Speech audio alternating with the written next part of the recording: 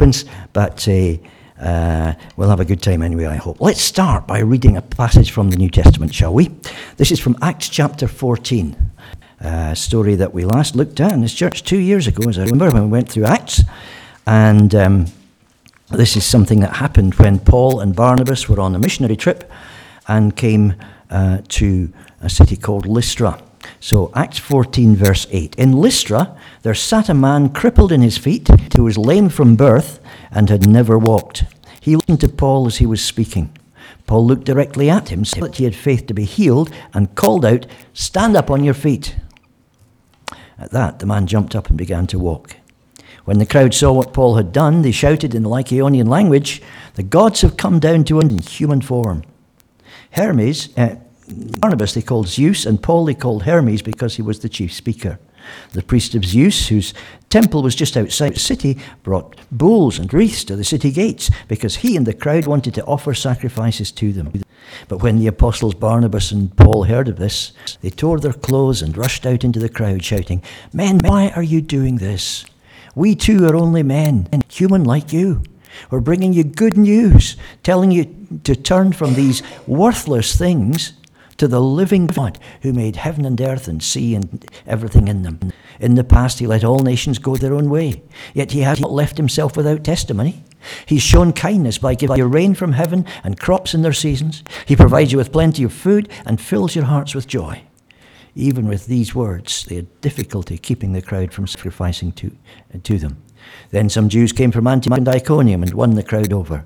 They stoned Paul and put him outside the city, thinking he was dead. But after the disciples had gathered around him, he got up and went back into the city. The next day, he and Barnabas left for Derbe.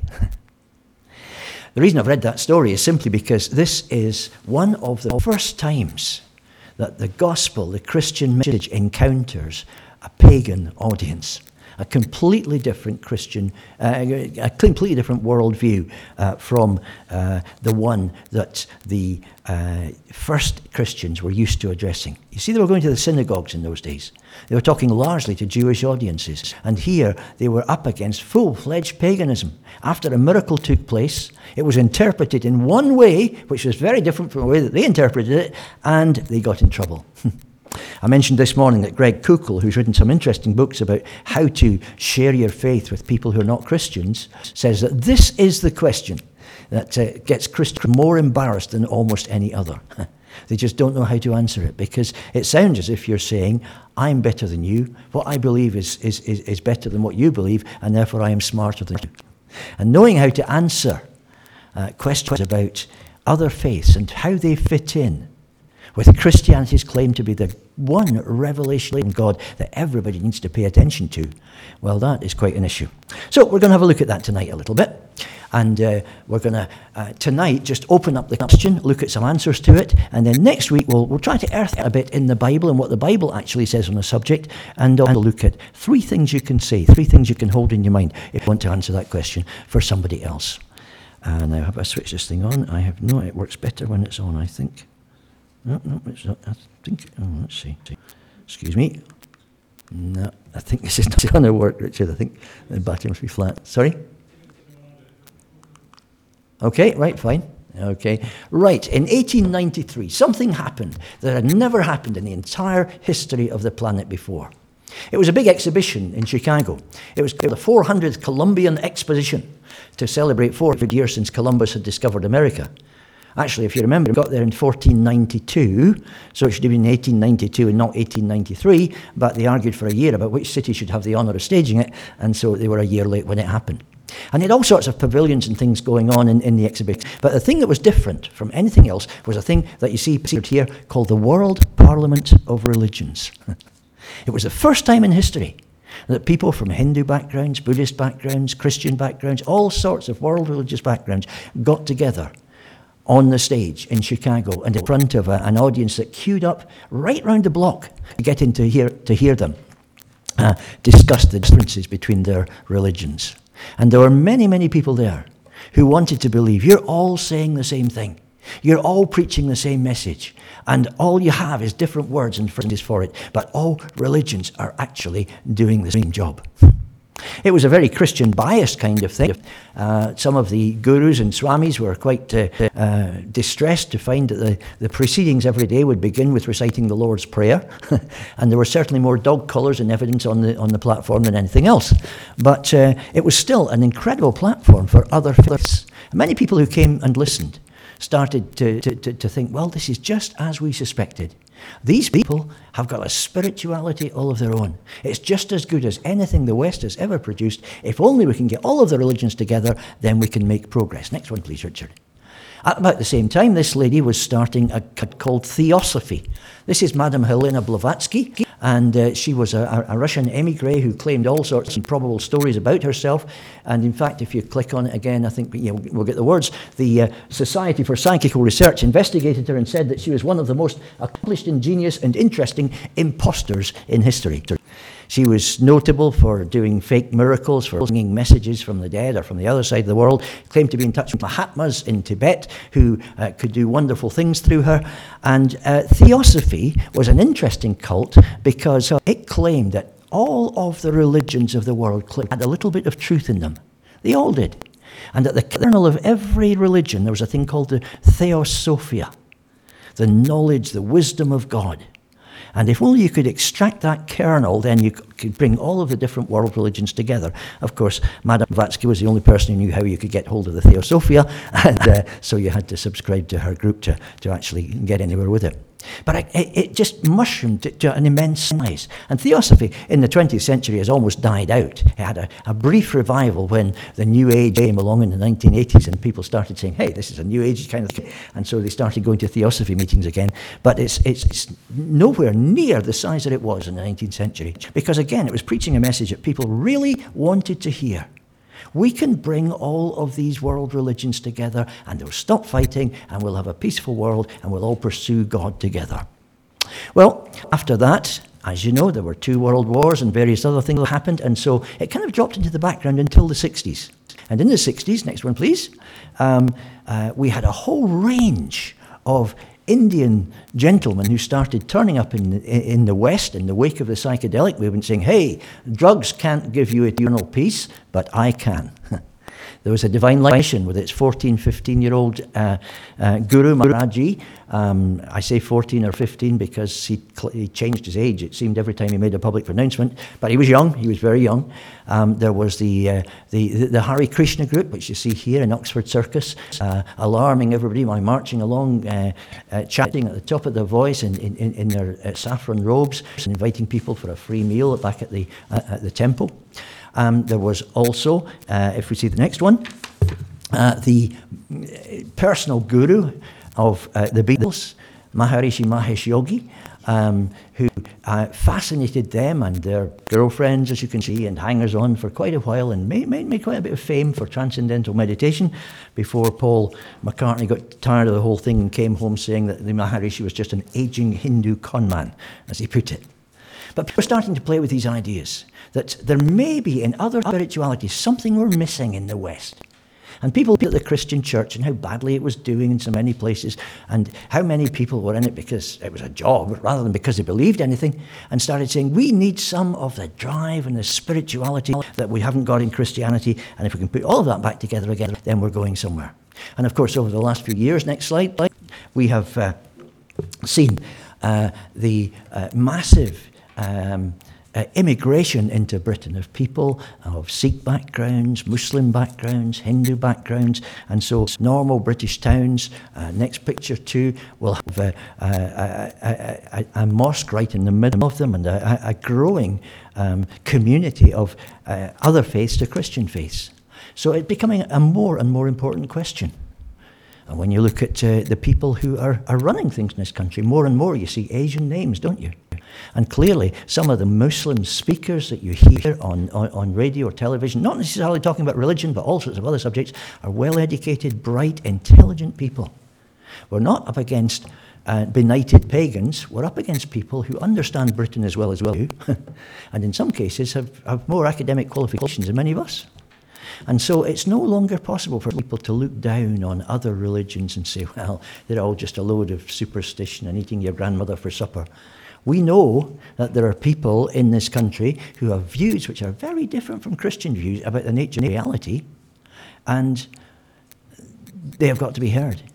So where does that leave Christians?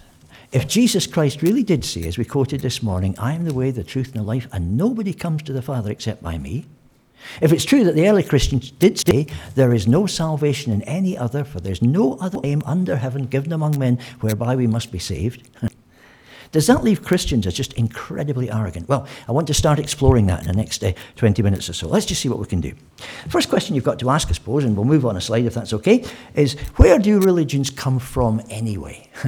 And click it again, you'll see that this is actually an Austrian argument, because these two Austrians up here have got different views about the whole thing. The popular view, I suppose, is the guy on the left, whom you might recognise. That's Sigmund Freud, the father of psychology. And Freud was someone who described himself as an old atheist Jew who did not believe in God at all and believed that religion was basically something that the human race could do without. He described Christianity, right enough, as a crooked cure, because he had to admit, despite himself, that some of the patients that he couldn't do anything with had been helped psychologically by coming to faith of Jesus. But he thought it was a crooked cure because basically religion started from a very obscure and irrational basis. And his view, and the view of many people like him, was that it started really with the fear of nature that primitive people had. They were scared of thunder. They were worried about fire. They didn't like it when there was a thunderstorm or something like that. And so they started worshipping the powers that they didn't understand that lay behind those things. And then their parents started dying.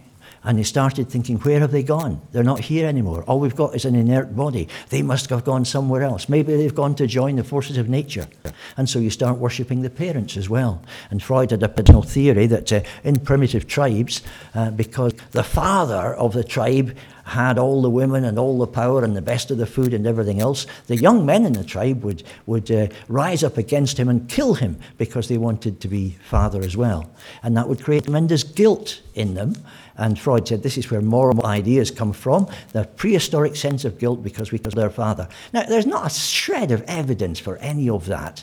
And C.S. Lewis said, well, if they felt guilty, presumably that's because he had moral ideas before then. If they felt guilty, then they must have thought there was something wrong in what they were doing. So that can't be where morals came from. But anyhow, that was Freud. And he was a brilliant thinker, but he was good at coming up with theories which sound plausible on the surface of things, but don't have a fragment of proof behind them. The other guy, well, he's not quite so well known. That's Wilhelm Schmidt, who was one of the greatest anthropologists, linguists, zoologists of the 20th century. Interesting man. He left Austria to go to Switzerland when Hitler came to power, and he actually managed to work for the resistance in Switzerland to free Austria from the Nazis during the Second World War. So he was a larger-than-life character. He was also a Catholic priest, and so he did not accept Freud's idea at all. Unlike Freud, he'd done lots of research on primitive tribes where he'd gone and worked and talked and written things down. And he claims that in many of the tribes that he went to that were animistic and polytheistic, worshipping lots of different gods, there was a memory of an older religion which they no longer practiced, a religion based around one Father God. And whereas Freud said, oh, no, they worshipped all of these nature things and parents and things like that, and then all came together, and then one day somebody suddenly, why are we worshipping lots of gods? Let's just worship one. And oh, that's right. And that's where monotheism came from. That, says Schmidt, is just not true. The original religion of mankind seems to have been belief in one Father God. And the tribes will tell you that they got away from that, because they were too worried about the circumstances that they didn't want to trust the Father God to deal with, and so on and so forth. But they still retain that memory of that older religion. And so Schmidt says this fits perfectly with what the Bible says, that originally God created human beings to relate to him as their one God and their Father, and sin got into the picture and everything went wrong, and as a result all kinds of other things happened, the Tower of Babel and all the other things that are talked about in Genesis, and the whole business became incredibly confused. Well, we'll probably never know whether Schmidt is right or whether Freud has anything to be said for him at all, because we have never found a culture anywhere in the world which is pre-religious. Every culture in the world is a religious culture. There are people who believe in God all over the place, and many, many more than we used to think. And that's because of this next guy. Sorry, it's lots of elderly European males tonight, but this is probably, I think he's the last one, so that's okay. This is Sir Alister Hardy. At least it was when he was a bit younger. I met him just before he died, and he certainly didn't look like that. But Alister Hardy was a great zoologist and marine biologist who was professor of zoology at Oxford University for 15 years. And he became very famous because of his researches. But he, as a young man, was fascinated with religion. Not because at public school he had to go to chapel and things like that, but because he was already interested in the natural world.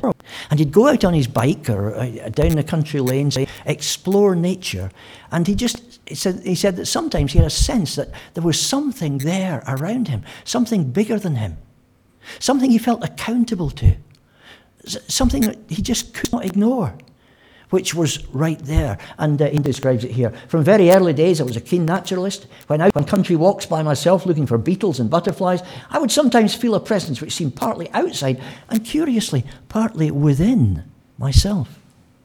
My God was never an old gentleman out there, but nevertheless was like a person I could talk to, and in a loving prayer could thank him for the glories of nature that he let me experience. If I may make an admission, and to do so is only honest, I should say that sometimes, when I was sure that no one was looking, I would go down on my knees to express this gratitude. At the same time, I'd become an ardent Darwinian.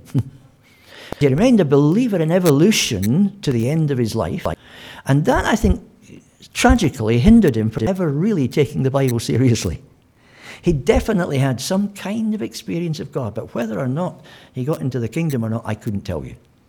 All I know is that he was fascinated for the rest of his life with religious experience and what it actually means. And so, before he died, with the money he'd made from marine biology, he started a religious experience research unit at Mansfield College in Oxford University. And it's been through a few universities now. It's at Lampeter in Wales at the moment. And what it does is it interviews people about their personal experience of God, or this power that he's talking about. And they ask questions like, have you ever been in a situation where you've been aware of something that's just overpowering, bigger than you, something which is able to judge you, something to which you feel accountable? And time and again, people say, yeah, oh yes, absolutely. And they've people who've got no religious connections whatsoever have turned round to make sure the wife isn't listening and have then said, okay, let me tell you about it. Once when I was on the beach at the seaside, once when I was in a field at night with all the stars up above. And often it's exposed to the immensity of nature, but people just have this natural sense that God is there. Well, Hardy's dead now, but the research unit goes on, and this next guy, yes, another European male, sorry about that, David Hay, he's also died. He died 3 or 4 years ago. He was heading up the unit 3 or 4 years ago, and he actually became a Christian through his work with the research unit, because he began to believe that all of this stuff that he was turning up, this religious experience in people's lives, had to mean something and come from somewhere. And so he started to explore and read the Bible, and the end result was that he became a Christian. But he said at the end of his career, in an article he had published just before he died, we now know that religious or spiritual experience is widespread in the Western world. The last UK national survey indicated that around 3/4 of the adult population admit to being aware of a spiritual dimension in their lives. Surveys in Britain and the United States have also repeatedly demonstrated links between religious experience and good mental health, good education, lack of prejudice, and concern for social justice. And that's all important stuff, because it's taking a blow at some of the things that people have said. Oh, when you're religious, you become prejudiced and bigoted. You consider yourself, you're not worried about other people. All of the good in the world is being done by atheists. And when you're religious, well, your mental health suffers as well, because you start believing in fairies and stuff, don't you? So it's not healthy for you. But actually, being interested in spirituality definitely connects with mental health and with care for other people. So, interesting stuff. But you might look at all of this and say, okay, so people are religious. Most people have got some kind of religious side to them, but it expresses itself in lots of different ways. Isn't it just that different cultures have different approaches to the same thing, and that actually we're all talking about the same message? There are two pictures I find people use again and again to try to explain this to benighted Christians. Let's have a look at them. The first of those is this one, the elephant. You know the old story about the 7 blind men who tried to feel their way around an elephant and describe what the elephant was like? And somebody got hold of the tail and said, well, it's very like a rope. Somebody felt round the legs and said, no, an elephant is like a tree trunk. And somebody else got hold of the trunk and said, it's like a fire hose to me. And they all had a bit of the elephant, but nobody had the real thing. Well, people say, isn't that what religions are doing? They've all got a little bit of the truth, but actually nobody has the whole picture. And when you put it all together, that's when you get the whole picture. Well, maybe not. Because unless, can we move it on one little bit more? If somebody somewhere doesn't see the whole elephant, then nobody knows anything. I mean, you can only do a jigsaw, can't you, when you know what you're trying to achieve. You have to keep referring to the pattern on the lid and say, oh, this bit goes here and this bit goes there. And if nobody sees the whole elephant, who knows whether what you've got is the tail or the legs or the ears or what you're feeling? How can you put something together? Because you can't just jam it all together. You can't say, oh, an elephant is very like a fire hose growing out of a tree trunk. Mm-hmm. That's no answer either. You need the whole thing or you have no picture at all. And for somebody to say, well, you know, you've all got a bit of the truth, but nobody has the whole picture, how would you know that? Only if you can see the whole elephant yourself. So if nobody sees the whole elephant, nobody knows whether one religion has got it right and the others have got it wrong, or whether they've all got a bit of the truth, or whether they're all misguided. This picture doesn't help at all. How about the next picture? The next picture is the picture of the hill. And this is a picture where people say, you know, I like to see religions as different paths leading up a hill. And they all start from different sides and take different approaches. And they all go up the hill. And then when they get to the top of the hill, there is God. And all the paths converge in one. Hi, hello Hindus, hello Buddhists, hello Christians. And you all get together at the top. Well, that's fine if hills look like this. But unfortunately, hills aren't usually as smooth as this one. Let me show you a hill that I once climbed. This is the next slide. This is a hill called Damayat at the end of the Ochil Range in central Scotland. I used to live just a few miles away from it, and I think I was about 18 when I suddenly thought, I have never ever climbed Damayat. Everybody climbs Damayat at least once in their life. So let's go and climb it. So I got to Alva Glen at the bottom of the hill, and this is what you see, a path that winds up the hill. And I started to climb it up, and I thought, well, it's a hot afternoon, but it was hot in Scotland, it really was. And I thought, I'll be done by tea time, it'll be easy enough. I started climbing. And then I found that there were 3 paths round the corner there. It branches out in 3 different directions. So I chose the most likely one and went on walking and walking and walking. And eventually, I came round a corner and thought, I know that sheep. I've seen that sheep at least once before. And right enough, the route I was on was taking me round and round in circles. I don't know how I got on it, but that's what had happened. So I had to go back to the place where the 3 roads went off and try the second one. And I was a bit more awake this time, and I'm glad I was, because this one led up sharply. And I thought, oh, this is good, this is great. I turned a corner and sheer drop. No warning. If I'd gone on much further, I'd have gone off the end. So I had to go back down to the glen and take the road that seemed as if it was going downwards. The little insignificant turning, it didn't look as if it was going anywhere. And right around the hill, that went up and up and up and up until I got to the top. And some hills are like that. Not all roads necessarily lead to the summit. Sometimes, if you click the next one, some paths go nowhere. And you can spend your entire life following a path that doesn't take you any further. That's what the Apostle Paul is speaking about here when he says, cease these vain things. Get away from these useless things. The word he uses is mistaioi, which means ineffective. They don't do anything. They don't get you anywhere. And there are spiritual paths which will not actually do you much good. On the other hand, also there are some paths that are just dangerous. And they lead you to disaster if you follow them too far. And we'll talk about some of those in a moment. So not all paths necessarily lead to the top. And I think those two pictures are dangerous pictures, although you'll find them used all over the place. Now, let's just see if we can play a bit of video at this point, shall we? Oh, it's working. Look at that. There are 7 billion of us on the planet, and most of us believe there's some kind of higher power, a God, a life force, an organising principle, something beyond the ordinary that gives our lives meaning and purpose. We just disagree about what it is. That's why we have over 4,000 religions. So how could Christians say that theirs just happens to be the one true religion? After all, Christianity is not the only religion that says treat others the way you want them to treat you. Most religions teach this same idea. So, despite small differences, all religions teach basically the same thing. So they're all true. Let's test this idea by comparing two worldviews. Buddhists and Christians agree that we should be kind to one another, but they disagree about God, Jesus, the universe, man's origin, human nature, sin, salvation, life, death, destiny, meaning, and purpose. In fact, no two religions agree about these very big ideas. So it's not that most religions are basically the same with just a few small differences.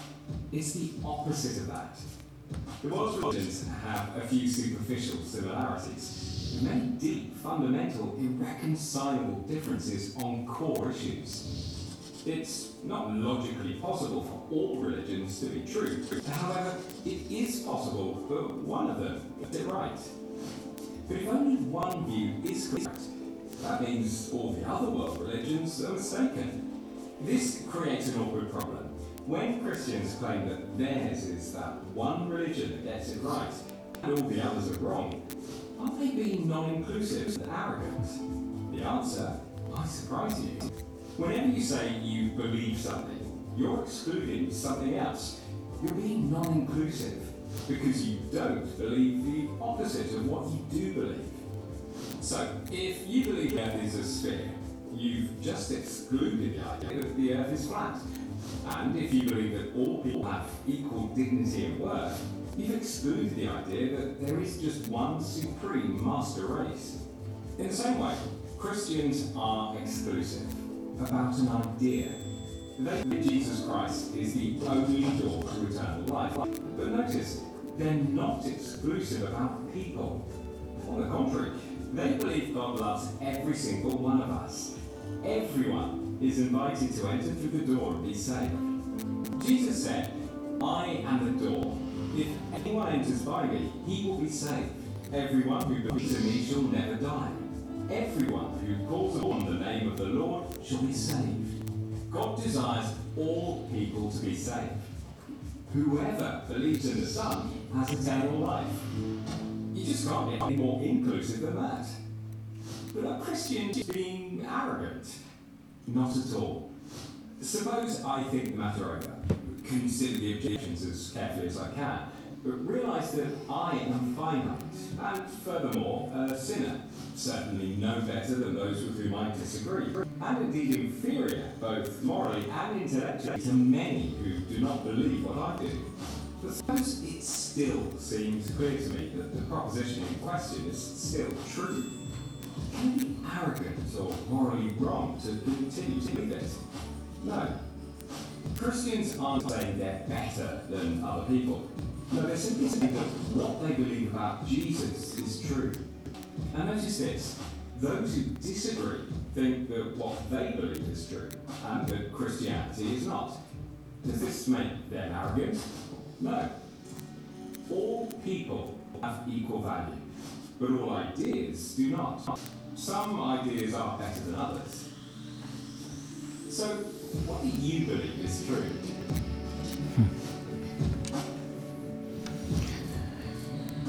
All people have equal value, but all ideas do not. Some ideas are better than others. Okay, let's look at that statement, if we can put it up on the screen again in a moment, Richard, that we're talking about. All religions lead to God. Let's have a look at that just bit by bit. All religions, to start with. What is a religion? It's a more difficult question than you might imagine. All religions lead to God.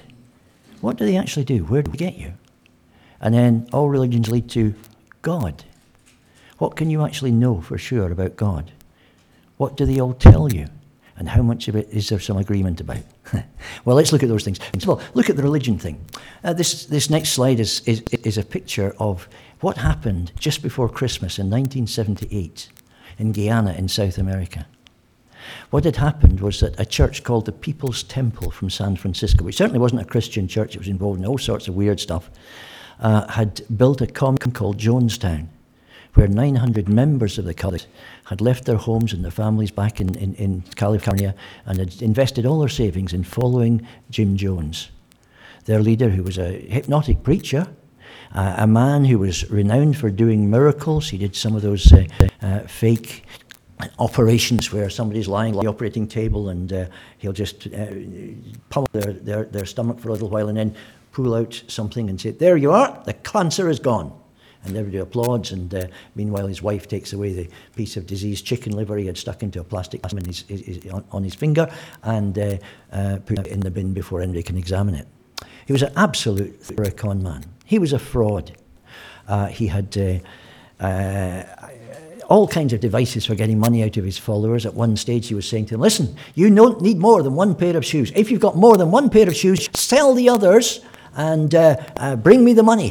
And they found after he died that he actually had 30 pairs of shoes. They were just all identical, so it looked like he was wearing the same pair every day. And even in small things like that, he was just thoroughly corrupt. He became diseased as well because of his use of alcohol and drugs and morphine. And although they'd gone to Jonestown to build a new international city, it didn't work out. The dream never took place. And he became convinced that what they had to do instead was to die. And instead of killing himself, he unleashed his sick death wish on the whole of the community and said, "We've all got to die." Mass suicide. And so he had a big tub set up in front of that building that you see in the background of the picture there, full of Kool-Aid laced with cyanide. And first the mothers and the children lined up with their paper cup, dipped the cup into the Kool-Aid, drank it and died. Then the fathers. Then even the guards who'd heard him with guns, laid down their guns, went up to Kool-Aid, took their paper cup and killed themselves. And what you see is the result. What the first newsmen saw when they flew in the next day because they'd heard rumours that something horrible had happened in the jungle. Now those people were absolutely sincere in what they believed. The People's Temple was their religion. But can you see that's a healthy religion? Something that's going to lead you to God? I don't think you can. So to say all religions lead to God, you're including some horrible things in there. And they say, "Oh, well, not those religions, but just the nice ones." Well, who's to say what's a nice religion and what's a not nice religion? Where do you draw the line? Who gets to decide? You're only one observer. Either it's all religions or it's no religion. So that's one question that I think you'd have to ask. The next picture, I think, is Jim Jones. This is a guy who was able to take 900 people with him when in death because they believed in him implicitly. And you cannot say that was a healthy thing to believe in. Now, I think, Richard, the second video is one that wouldn't work. Is that right? This one will. Oh, we don't really need this one. But anyway, let's watch 5 minutes of it. Here's another example from back in history. Aztec sacrifice, 14th to the 16th century AD. Who were the Aztecs? And why was human sacrificing so important and central to their society? The term Aztec is a modern-day invention to describe the various tribes who make up the Mexican kingdom. They rose to prominence there during the 9th century, and their empire peaked in power and culture from the 14th century until the 16th century, when the Spanish conquered the region, devastating and destroying the Aztecs once and for all in an incredibly short space of time. Ritual sacrifice and self-bloodletting was central to the lives of the Aztecs. Ingrained through ritual and tradition into the Aztec psyche, the concept of blood sacrifice was at the very core of their beliefs. They felt they were in debt to the gods, one the people should continue to pay every day, otherwise the sun would not rise. The Aztecs firmly believed that the sacrifice of the deities at the beginning of time led to the very creation of the universe, while other gods sacrificed themselves in fire in order to bring life into the sun. The Aztecs believed in many gods and deities, but by far the most important was Huitzilopochtli, the god of sun and war, who demanded blood in order to be appeased. So individual bloodletting became a daily ritual for the Aztecs, regardless of the age, gender, or social standing of the victim. Animals were also regularly sacrificed in both private and public. Quail was always a popular choice to use, but they also regularly used dogs, eagles, jaguars, and deer. And certain deities, such as the feathered serpent Quetzalcoatl, required to sacrifice some butterflies and hummingbirds. Though what really drew the community together was public human sacrifice.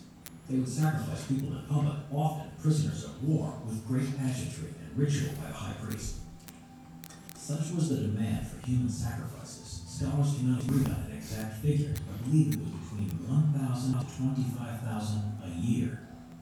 Aztec warriors in battle would often wound an opponent rather than kill him in order to capture him and bring him back for human sacrifice. It is widely believed that many of their wars were motivated by the need to gather more victims, and as a way of intimidating neighboring states. They would normally kill these victims by the use of a sacred sacrificial dagger, as it was believed their blood would give life to the sun, each drop slowly reviving it in order to... Okay, I think that's probably enough about the Aztecs. I don't want to spoil your supper for you.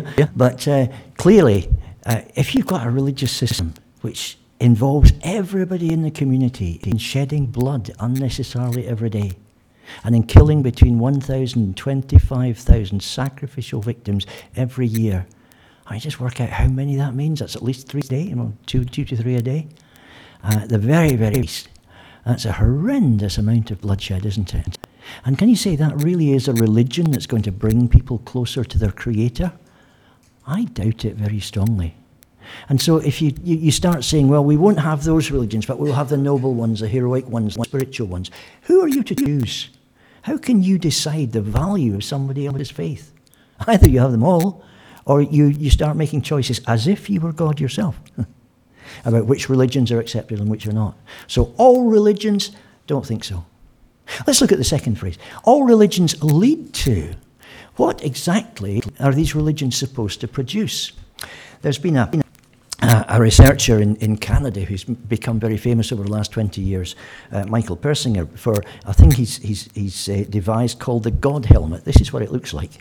And the God helmet is something that you can put on your head, and it's supposed to generate, by stimulating your brain, religious experiences.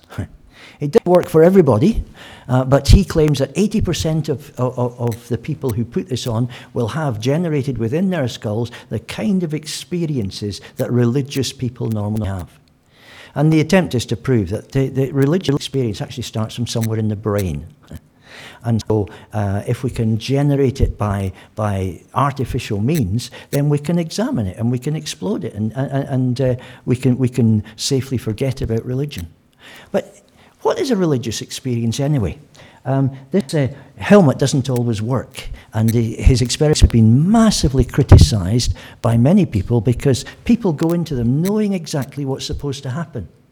And you know, for many people, it's like when you read a medical encyclopedia and you become convinced you've got all of the diseases you read about. It's suggested to your mind, and so you start to believe it. And so his rates seem to be an awful lot higher than any others. Actually, Richard Dawkins tried the helmet on and went through the whole thing, and to his great disappointment, experienced nothing. He said he was very, very disappointed with that. But other people have tried to reproduce those experiments without creating the expectations that Persinger does. And it doesn't always work. The University of Uppsala, for instance, in Sweden, in contrast to the results from Persinger and others, the team found that the magnetism, because that's what the helmet does, had no discernible effects.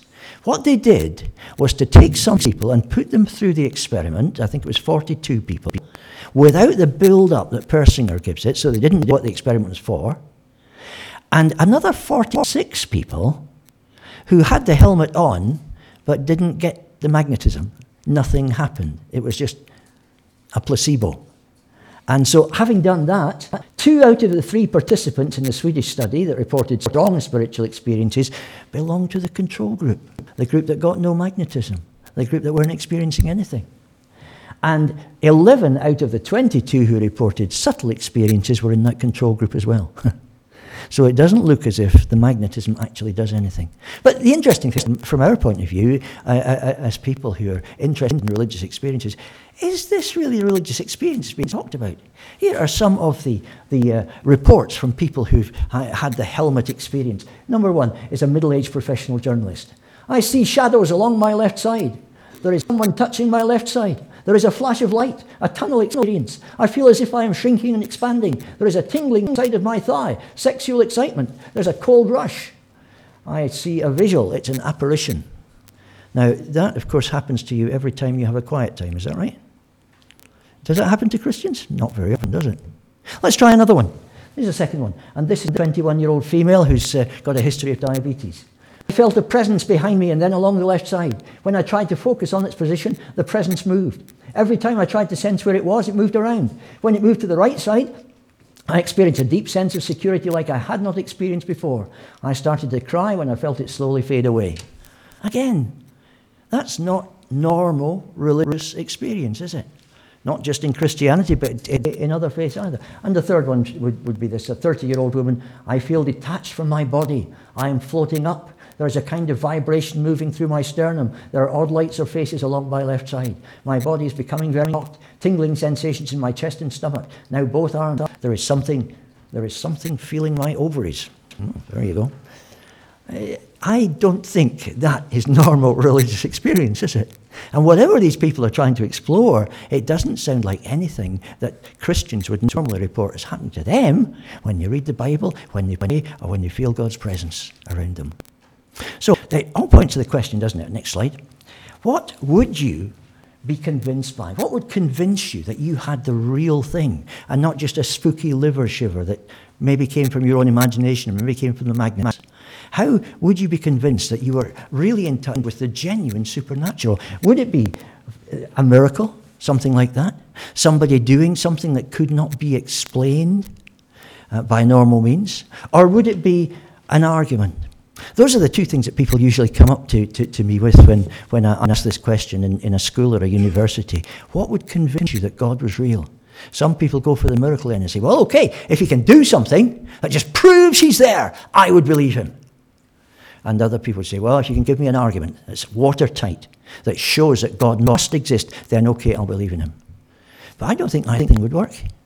For one thing, with the miracle, I think you'd be impressed to start with, and you might think, that's amazing, that's great, wow. I saw God, he came down on a flaming cloud and turned Richard at the back there into a frog. That's amazing. And you start thinking, wait a minute, he came down on a flaming cloud, he turned Richard into a frog. I'm going mad. This is crazy. Maybe I've had some kind of bad dream or something, but you'd doubt your own experience, wouldn't you?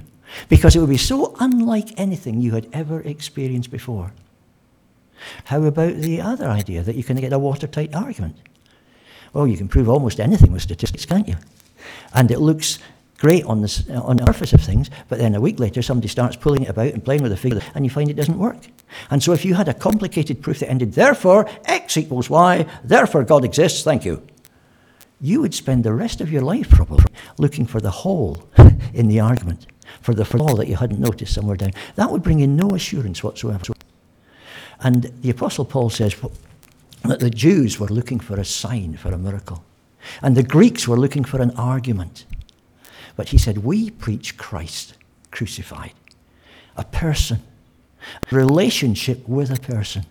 And I think rather than a one-off thing like an argument or a miracle, which just is there, it's happened, and all you have to do is make sense of it afterwards, what would make you absolutely convinced that God was real would be an ongoing relationship with a living person, someone who was crucified, but has conquered death and come back out on the other side and who wants to be in your life and change the person. At this point, we were going to have another video, but Apple will not do it. It's okay. We can move on, though. Thank you. Yeah, leave it there for the moment. And the video was going to be the story of a very intelligent Indian girl who's become a doctor in America, and the way in which, coming from a Hindu Brahmin background, right at the heart of the religious system that she was brought up in, she started finding an emptiness that could not be answered, and she found the answer to it only in a relationship with Jesus Christ. I'm sorry you can't see that, but on YouTube, which is where I got it from, there are so many more like it, coming from a Hindu background, a Sikh background, a Muslim background, all over the place. People who found the reality of Jesus through a relationship, not through a clever argument, not through some spooky experience, but through something that just goes on a daily basis. So, finally, we reach the third bit. All religions lead to God. Well, as we've heard already on that first video, the world's religions fall out about more than they agree on. And so if there is a God who is concerned to communicate with the human race, and he's communicating through all of the different religions, he's not doing a very good job, because they all cancel one another out. And you're left with heaps of questions. Here are just 7 questions, for example. Don't worry, I'm not going to talk about any of them. Is God a person? Is he several persons, like the Greeks and the Romans used to believe? Is he a force? Or is the universe itself? Is the universe actually God, as New Agers would sometimes tell you? Who is God? You have all of these different options. Is God eternal and changeless? Or is he temporary? Or is he still developing? Is he always the same? Or is he turning into something else? You find all of those different theories in different religions. Does God love us? Well, Christians say he does. Does he love some of us, but not others, as some other religions do? Or does he hate us? Not many religions have that point of view, but some do. And if all religions lead to God, there you are. Or is God just indifferent to us? As, for instance, the Babylonians believed that God had created us to be the slaves of the gods, and they couldn't care less about us. You have all of those options in different world religions. Does God send signals to us, or some of us, or none of us? Does God ever talk to somebody? If somebody talks to him and says, I have a message from God, can we believe it, or can we not? What are the criteria? How did you decide? All of these questions go unanswered because all of the different answers cancel one another out. And so we go on. Is the universe heading somewhere? Or is it caught in some sort of infinite loop? Hindus believe that every 434, I can't remember the number exactly, there is a cycle completed, a yuga, in the world's history. And then the whole thing just again. 4 yugas, one after another. And we are in the middle of the Kali Yuga at the moment, which is the worst of the lot, and this is why there's so much trouble and strife going on in the world. But don't expect anything to end in your lifetime, because it's still got 300,000 years to go. So, is that the case? Or is history going somewhere? Has God got a plan? Is something going to end at some point? And if so, have the Muslims got it right? Or have the Christians got it right? Or have the Jews got it right? And so every religion has its own different picture. Is God a moral God or an amoral one? Does God care what we do? Can God be trusted? And the final question up there, does God have future plans for us? Or do we just perish? Or are we transformed into some other form of life? You see, you can't be secure yourself, can you? Unless you have a clear picture of who's running the whole show and what you actually believe about him. And I have to say that I think that if all religions lead to God, then one, none of them tell us anything very much about him, because they all cancel one another out. 2, God can't care much about us either, or he would have made himself a bit more clear. And 3, if this is the situation, then Christianity certainly is ruled out and disqualified, because it claims to be the unique way in which God has spoken to the human race.